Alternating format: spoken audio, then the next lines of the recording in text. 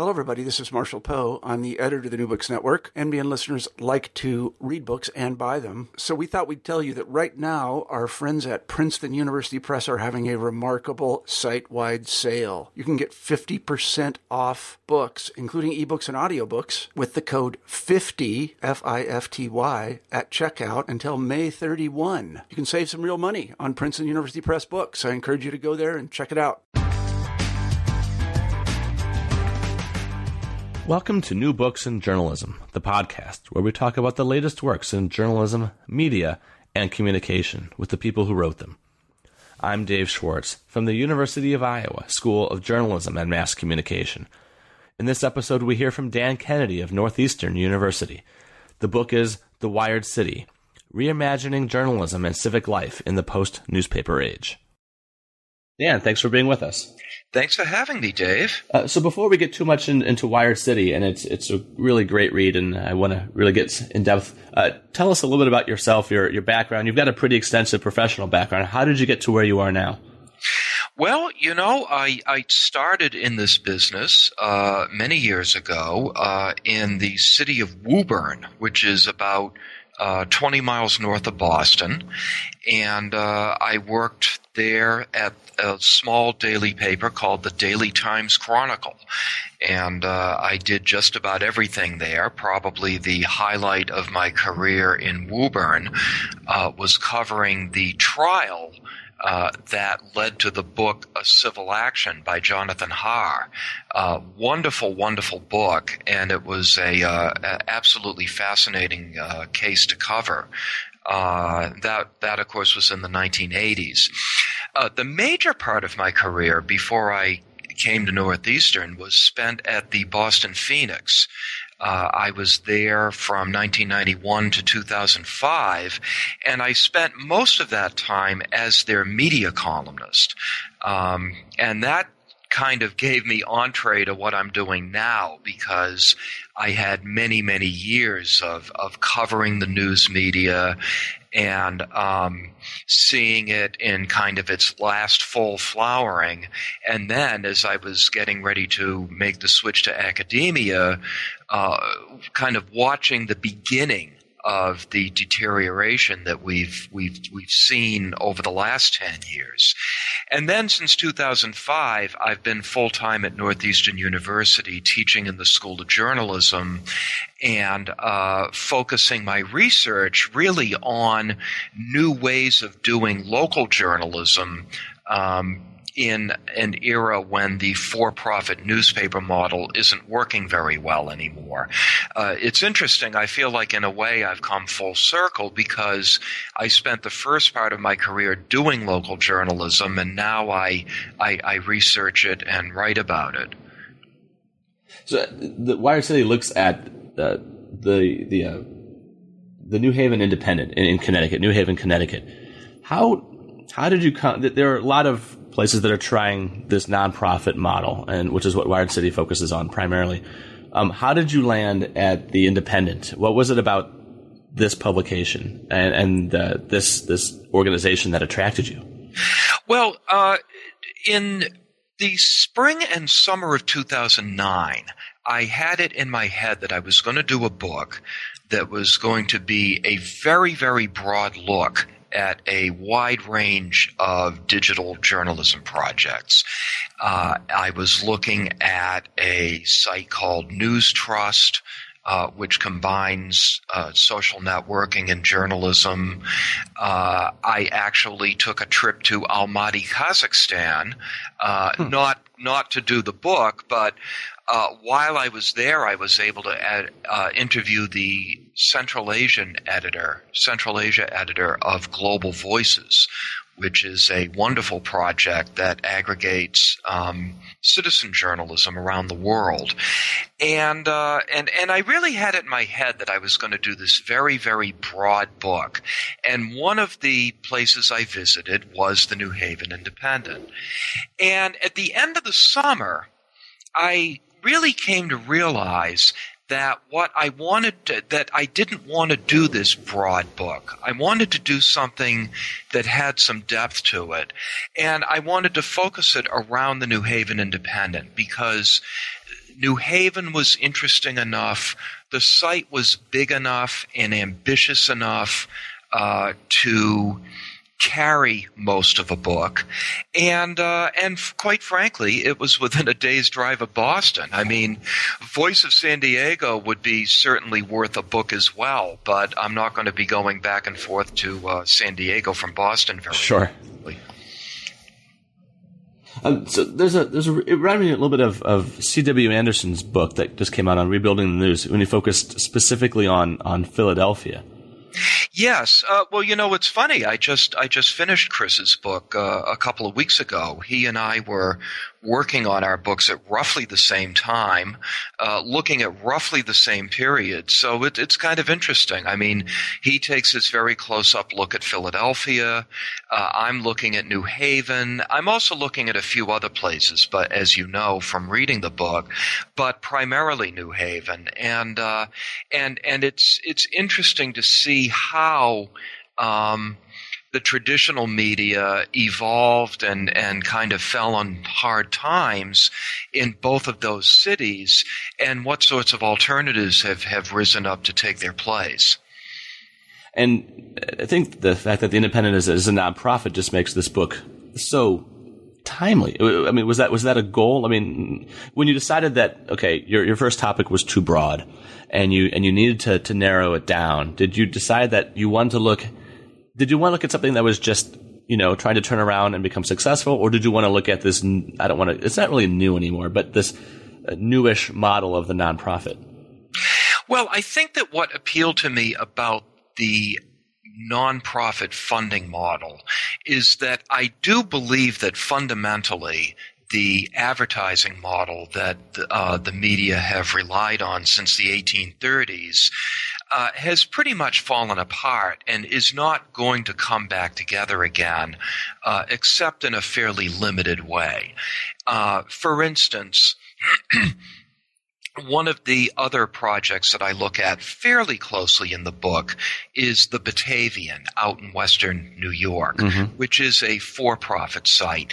And the owner of the Batavian, Howard Owens, is doing very good work, but they have to work ridiculously hard to get the advertising they need to keep the site going, and there isn't as much time left over to do the kind of in-depth journalism that you would like to see.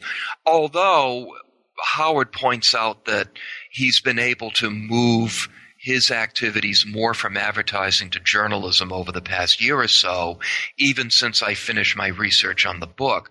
Nevertheless, what you have in New Haven is a situation where the foundation community, especially the foundation community, some large donors, are able to give money to see the kind of quality hyper-local journalism that advertising can no longer support. So given the fact that advertising is not going to come back, at least not in any sort of form that we recognized it in the past, I thought it was really important to look at an alternative to that model. And the result is this book that at least to me seems incredibly hopeful. And well, I am very hopeful. Absolutely. Were you? I before the process of writing this book began, I mean, who knows when a process begins, but, early on, did you anticipate that it would undertake this tone, or did your research and your field work in this drive that hope? Well, I guess I would say that from the first time I sat down with Paul Bass, which was practically 4 years ago to the day that we're talking, within a week or so, I was pretty charged up about what he was doing. Paul Bass is kind of a legend in the New Haven media scene. He's done everything. He was the kind of the star columnist for the Alt Weekly there for many years, the New Haven Advocate. He's been on radio. And since 2005, he's been doing this, the New Haven Independent. And, you can't help but come away feeling optimistic and enthusiastic when you sit down with Paul Bass and talk to him about what he's doing. And then, of course, you have to see, does the reality match the rhetoric? And it does, because the coverage in the New Haven Independent is extremely good. It's very detailed. You really get some depth. He's got some absolutely terrific young reporters working for him, as well as a few people who are closer to my age, I guess. and so, yeah, I mean, I was enthusiastic and hopeful about what he was doing from the time that I met him 4 years ago. And my hope during that time was that he would be able to sustain it during the time that I was doing my reporting and research. And he's absolutely been able to do that. I mean, the survival of the Independent is assured at least for the next couple of years at this point. And he's always working a couple of years out, so I would not be at all surprised if it's able to continue for some time after that. I'm curious about the methods in which you gathered the research and your notes for this book. How often were you in New Haven, and how much time did you spend in their facilities and around their culture? I wish I had spent more time than I did, Dave. Ideally, I would have loved to move down there for 6 months. That would have been great. But I just was not in a position to do that. I would say that in 2009, 2010, and early 2011, I made numerous trips to New Haven, sometimes shooting down just for the day, sometimes staying for a few days. And I spent my time hanging out at the New Haven Independent, which is hard to do because they hardly have any room. It's a tiny little room that they rent from the local Spanish language newspaper, La Voz de Hispania, which is a partner with the Independent. And they all just kind of work and hang out in there. I've gone out on stories with Paul Bass, with Melissa Bailey, the managing editor, with Thomas McMillan and Alan Apple, who were both reporters for the site. And I think that this was what was really important to me as well, was to really get away from the Independent folks and talk to other people as well. I interviewed a number of people in the African American community, a very important part of what people are doing in New Haven, because New Haven is a majority-minority community. I interviewed city leaders. I interviewed the mayor of New Haven.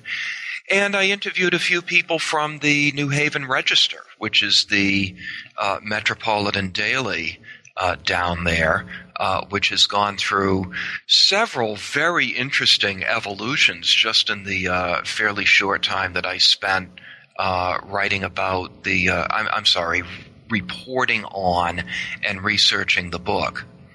You brought something up, and I wanted to sort of save some of this until the end, but I'm glad that you brought it up now, and we'll just jump ahead. I thought it was great the way you were talking to people, from the town around New Haven itself, because it is such a diverse community. What were some of your findings? In talking to the folks of New Haven, how did they view their representations around town, and how do you think the Independent can play into that?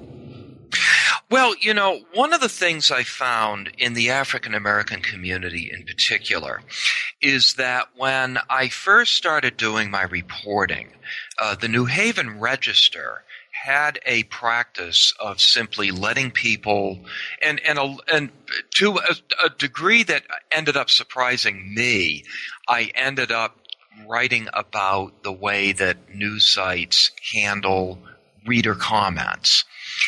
And so one of the more interesting findings was that when the New Haven Register, when I first started writing about this a few years ago, the Register was not screening comments.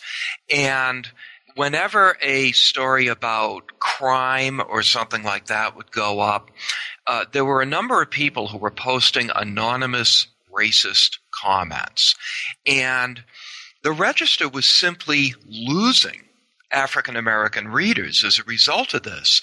I talked to a number of people in the community. It's one of the first things they brought up, the comments. That's why they had stopped reading the Register.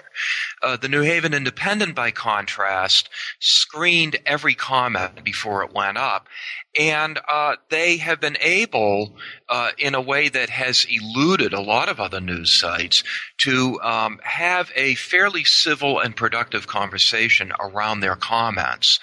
Now, interestingly enough, toward the end of my research, in fact, a lot of this took place after my research, and I was trying to scramble to get some references into the book. The Register ended up hiring a very progressive young editor named Matt Dorenzo, and one of the first things he did was he had the Register start screening comments. So that ended up being less of an issue. And then, ironically, the Independent ended up having its own crisis with comments where they were just getting overwhelmed and they accidentally put up some horrible comment about the mayor. And they actually ended up having to shut down comments for a couple of weeks while they rethought what they were doing. And they came back a couple of weeks later with stricter rules. But I think it shows that the conversation with your community is an incredibly important part of what we need to be doing these days, but it has to be managed. And what worked a year ago might not work today because things change and you always have to be on top of it. An organization such as the Independent that doesn't have to constantly be pushing for advertising, the way the Register does it, you have that flexibility where you can seem to, consider, the editorial challenges and opportunities and not so much always trying to think where the next, where's payroll going to come for the next 2 weeks or for the next 4 weeks. Well, that's right. And I think that gets into a discussion of the different roles of a metropolitan newspaper like the New Haven Register and a hyperlocal news site like the Independent. And that is the Register, and the Register is not, this certainly doesn't make them unique, but they tend to focus on the suburbs around New Haven more than they do the city. The city, it's not that they don't cover the city, but they take a lot of interest in, it seems to be, crime and Yale, and some other stuff too. I mean, they've got good reporters there. I think Matt Dorenzo is doing a good job as editor. But this is typically what metropolitan papers do. They go where their readers are, they go where the advertisers are, and that's out in the suburbs. The Independent, by contrast, generally speaking, it could happen right over the border in Hamden, and they're not going to cover it because they are New Haven only. So you get this really deep, nuanced, wide look at the neighborhoods of New Haven that you just really can't get anywhere else. It really has the feel of a constant, ongoing case study that just goes deeper and deeper and deeper, and where the sustainability comes from depth, not from how wide you can cast that net.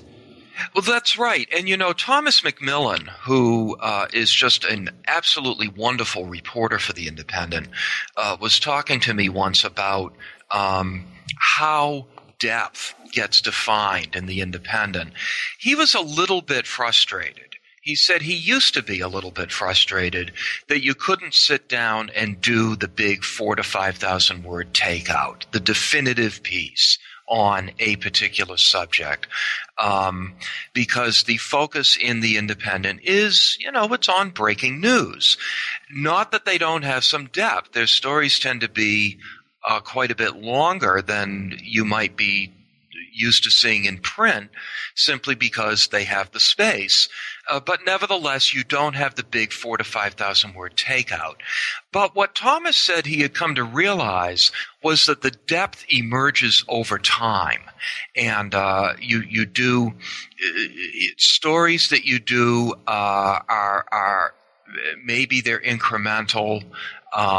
You link back to your previous coverage, and then over time you begin to see that you've got the depth. The depth is really there. It's just that it's not necessarily in any one day's story that you're doing. I mean, Melissa Bailey has covered school reform in New Haven, and New Haven has a nationally recognized education reform effort underway. And she'll go off and do a story, and some of them are quite detailed. I accompanied her on one that was just absolutely fascinating. I got to sit in on a teacher evaluation as long as I didn't identify the name of the teacher. And, of course, Melissa didn't do that either. But, you know, when she writes a story on school reform, you get to the bottom of the story, and there are links to, 25 previous stories that she's done. And there's the depth.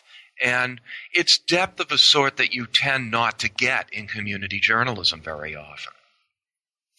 You open the book with this really quite interesting story about, if I hopefully pronounce the last name right, Annie Lee. And Annie Lee is missing. If you would, for those who are listening to the podcast, can you kind of take us through this anecdote and how what kind of impact it had and meaning it had for the Independent? Annie Lee was a young Yale graduate student who was working. She had a part-time job working in a lab at Yale, and I'm going to go grab my copy of the book. Hold on a second. I'm trying to.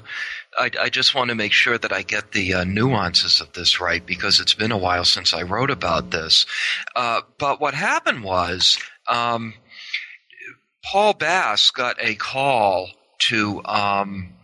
from Yale asking if he could put up a brief notice about Annie Lee because she'd been missing for a few days. So we put up something very short and really didn't think about it much after that. And one of the things that Paul has set as a goal for the Independent is not to spend too much time covering Yale, because he figures that Yale is getting plenty of coverage elsewhere. But as it turned out, this turned into one of the biggest stories in the history of the city, because unfortunately she ended up being a murder victim. The details of it were pretty horrific. Her body was found like in a wall partition on the day that she was supposed to be married. And at that point, the Independent fully mobilized, and they were finding things on social media and reporting on them.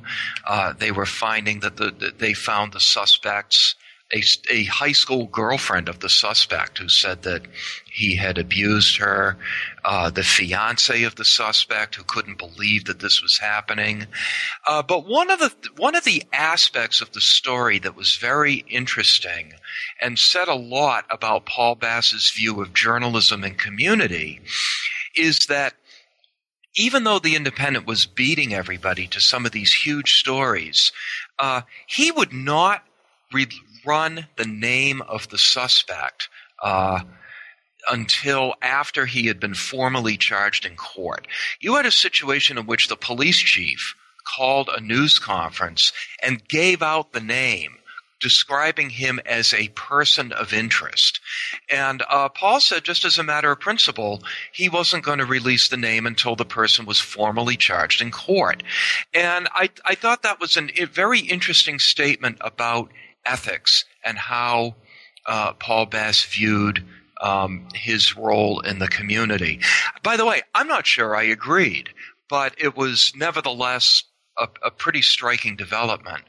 Now, the other thing that happened was the Independent's traffic went through the roof as a result of this story. People from around the country were starting to follow them.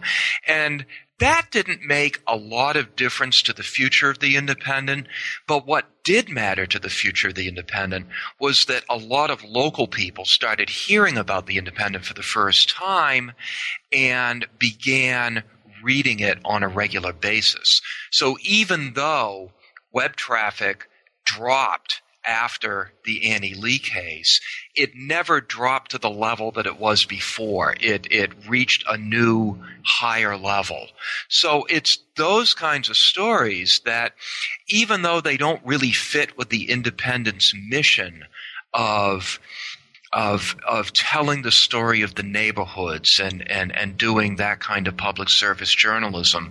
Nevertheless, it meant a lot to their readers, and it resulted in a big boost for the Independent's visibility, readership, and ultimately funding. And it was what an interesting place to start the book as well. Because at this, the book, you could have done a lot of history, which you did, which it's in there. But at the same time, you could have built it up, that almost could have been, a climax where, this is, I read that, I thought, wow, if this was the movie Rocky, it would have been as if Rocky, the movie, started with him, fighting Apollo at the very end. When he got all the attention. And here's the spot where really, this is sort of what put them on the map. So I think I appreciated that structure, because you could have really, been weighed down, on one of these sort of upstart to success type stories. But you started with what, at the time was one of their greatest successes. And I thought that was just a really, a keen way of beginning the book. Well, thanks, Dave. I mean, I have been working as a journalist since the 70s, and if you don't grab them right off the bat, you might as well forget it. Right. If you use the term, or I think it's somebody else's term, of a former audience, and there's a chapter called "The Care and Feeding of the quote former audience." What do you mean by that? Well, this was a phrase that Dan Gilmore came up with in his book "We the Media" about 10 years ago, and it's been amplified by Jay Rosen of New York University, who wrote a very widely quoted blog post a number of years ago called "The People Formerly Known as the Audience." And the idea is that our readers, and readers is kind of an old-fashioned term because, of course, the Independent and some of the other sites that I write about in the book are throwing text and video and photos at you. So you really have to look at them as the audience. But then you have to take it another level and say, well, audience is a very passive term, isn't it? We report, you sit there and watch what we give you. But people don't have to do that anymore. They can talk back to you, and they can talk among themselves. And that is what Dan Gilmore and Jay Rosen mean by the former audience, and that's really what I mean by the former audience. And this gets into that notion of comments that I was talking about, taking them seriously, because if you don't take them seriously, they're going to move on. Now, let me parallel that by talking about what I think is maybe one of the most important themes in my book, and that is the notion of civic engagement. There's an awful lot of talk about what we need is media literacy, right? I mean, we hear the phrase media literacy all the time. I'm not sure that I accept that. I think that what we really need is civic literacy, because more than anything, people today, especially younger people today, and by younger I mean people under 40, are fundamentally not that interested in what the city council's doing, what the Board of Education's doing, what the zoning commission's doing, what their neighbors are doing a couple of blocks away. All of that stuff, we've become kind of alienated from all that. This is kind of what Robert Putnam was writing about in Bowling Alone in 2000. It's people who are engaged in the community are newspaper readers. Well, the flip side of that is if you're not engaged in the community, then you're not newspaper readers or news site readers or whatever. So I really think that what we need to do is, if we're going to survive, if journalism is going to survive and thrive at the local level, we actually need to educate and engage the former audience in becoming interested in civic life and civic engagement. And so that's really what a lot of what I write about is about. There's a section in the book toward the end where I describe an education reform summit that the New Haven Independent put together. And I'll tell you, it's like a three-ring circus of civic engagement. They had 10 speakers up on the stage.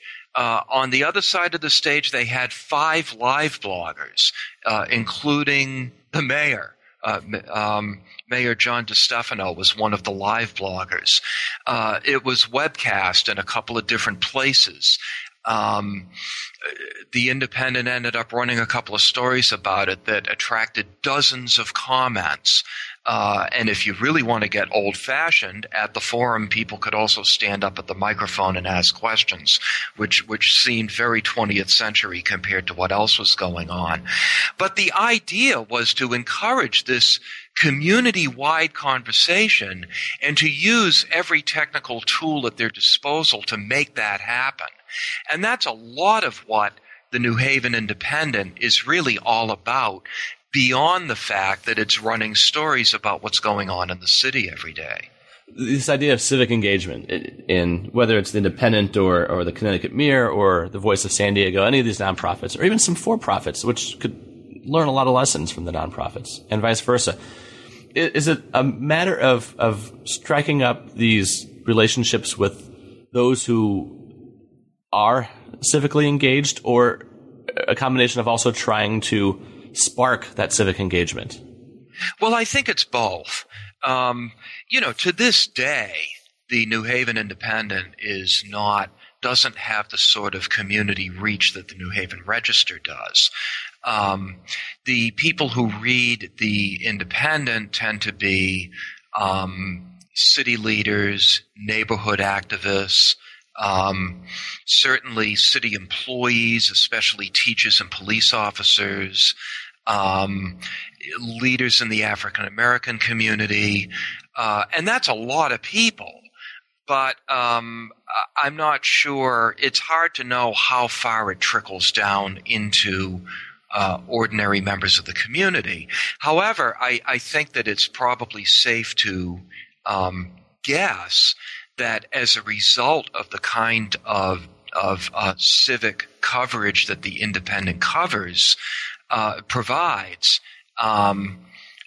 then there are a lot more people who are interested in civic affairs than would have been the case in the absence of the Independent. One of the people I interviewed is Mark Oppenheimer, who is a pretty well-known journalist himself, and as it turns out, he lives about a block from Paul Bass and his family. And he made the point to me that just the simple fact that the Independent was online.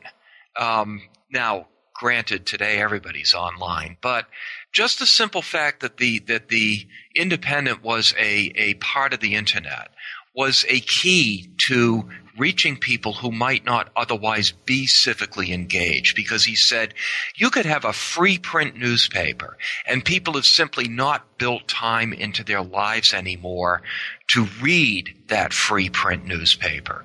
But you put it online, people are checking in during their lunch hour, checking in a few times during the day, and maybe they're a transplant. Maybe they came to New Haven to work at Yale and they don't know that much about the city and they didn't really think they were that interested, but they become very interested as a result of this hyperlocal news source being available to them anytime they want to check in and see what's new.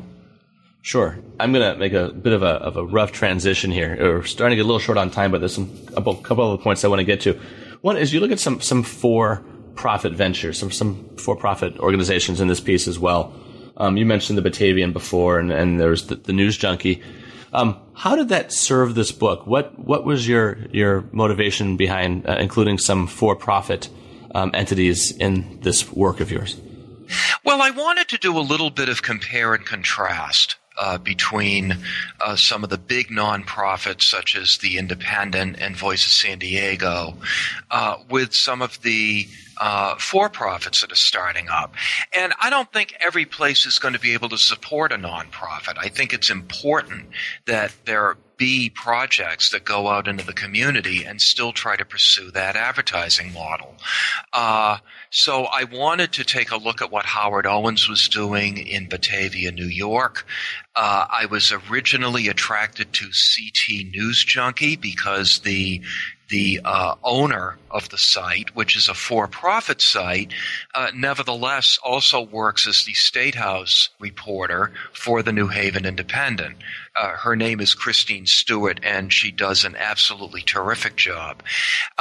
What I found is that people at the for-profits are doing some really nice work, but they are they simply aren't able to get that money in the kind of large chunks that some of the more successful nonprofits are to really be able to staff up and do a lot of in-depth journalism. For instance, I'll just give you one example.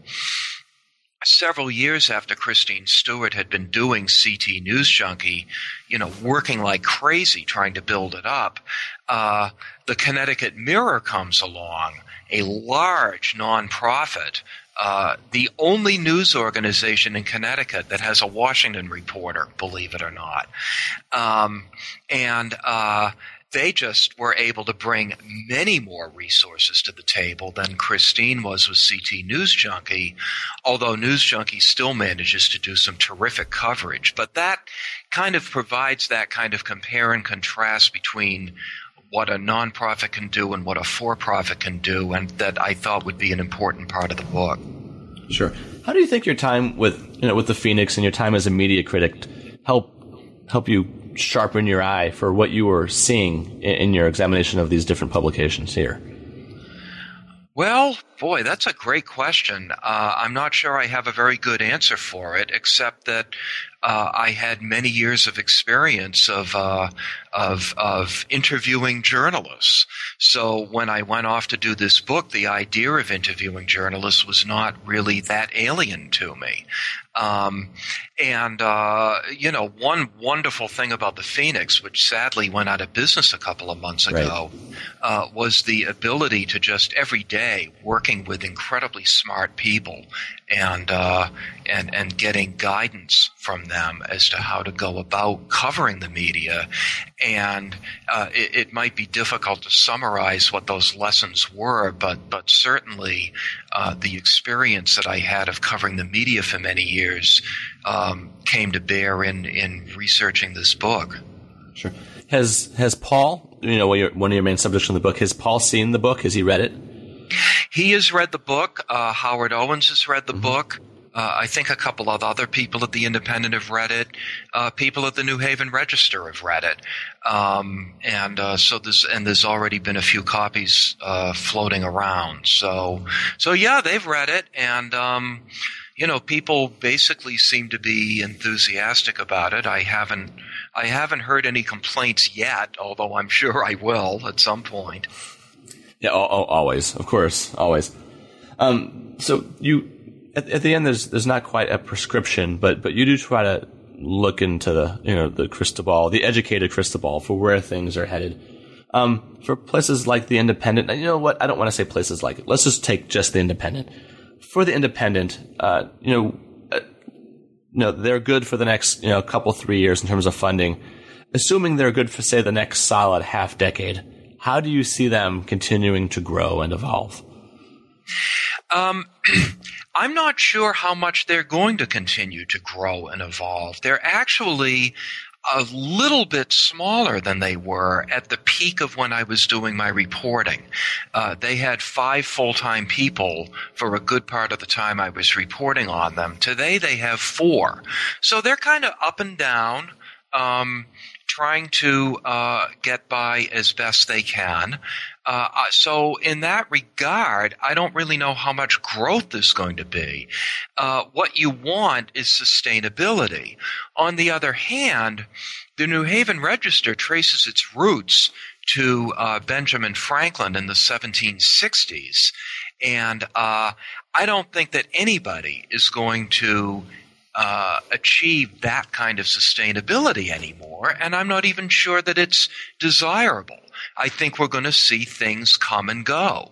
And at some point, right now, everything seems to be going along fine, but at some point, something else may come along in New Haven, and Paul Bass may decide he wants to retire and nobody wants to take it over. You know, who knows? I think that the important thing is that we continue to push toward ways of doing quality community journalism. I don't think it necessarily has to be tied up in any one person or in any one project.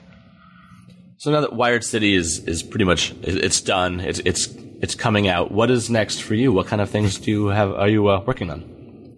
Well, you know, in the epilogue, I make mention of the Banyan Project, which is an attempt to start cooperatively owned news sites. And since I wrote the epilogue, I've become more convinced that we probably do need an alternative to both the for-profit and the nonprofit model. Because what's happened with the nonprofit model is that the IRS has made it increasingly difficult for news organizations to win the kind of nonprofit status that when Paul Bass got it 10 years ago or 8 years ago was kind of routinely given. The IRS has kind of stopped that without explaining it very well. So this summer I'm trying to spend some time in Haverhill, Massachusetts, which is where the Banyan Project hopes to unveil its first cooperatively owned news site this fall. It will be called Haverhill Matters.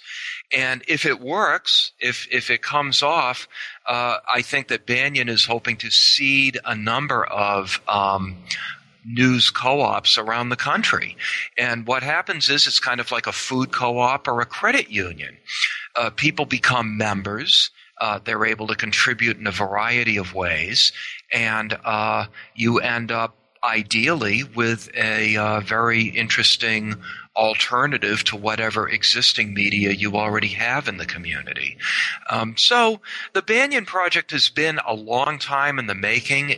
I have to tell you, it's taken them an awful long time to get to this point where they're finally going to launch in Haverhill. But it does seem like they're finally there, and I'm very interested to see what they're able to do. Well, the book is The Wired City, and the author is Dan Kennedy. And Dan, this is an important book with some good lessons, and thanks for spending some time with us. Well, thanks for having me on, Dave. I really appreciate it. And thank you for listening to New Books in Journalism, part of the New Books Network. You can find The Wired City, written by Dan Kennedy, at Amazon and other retailers. Thanks for listening.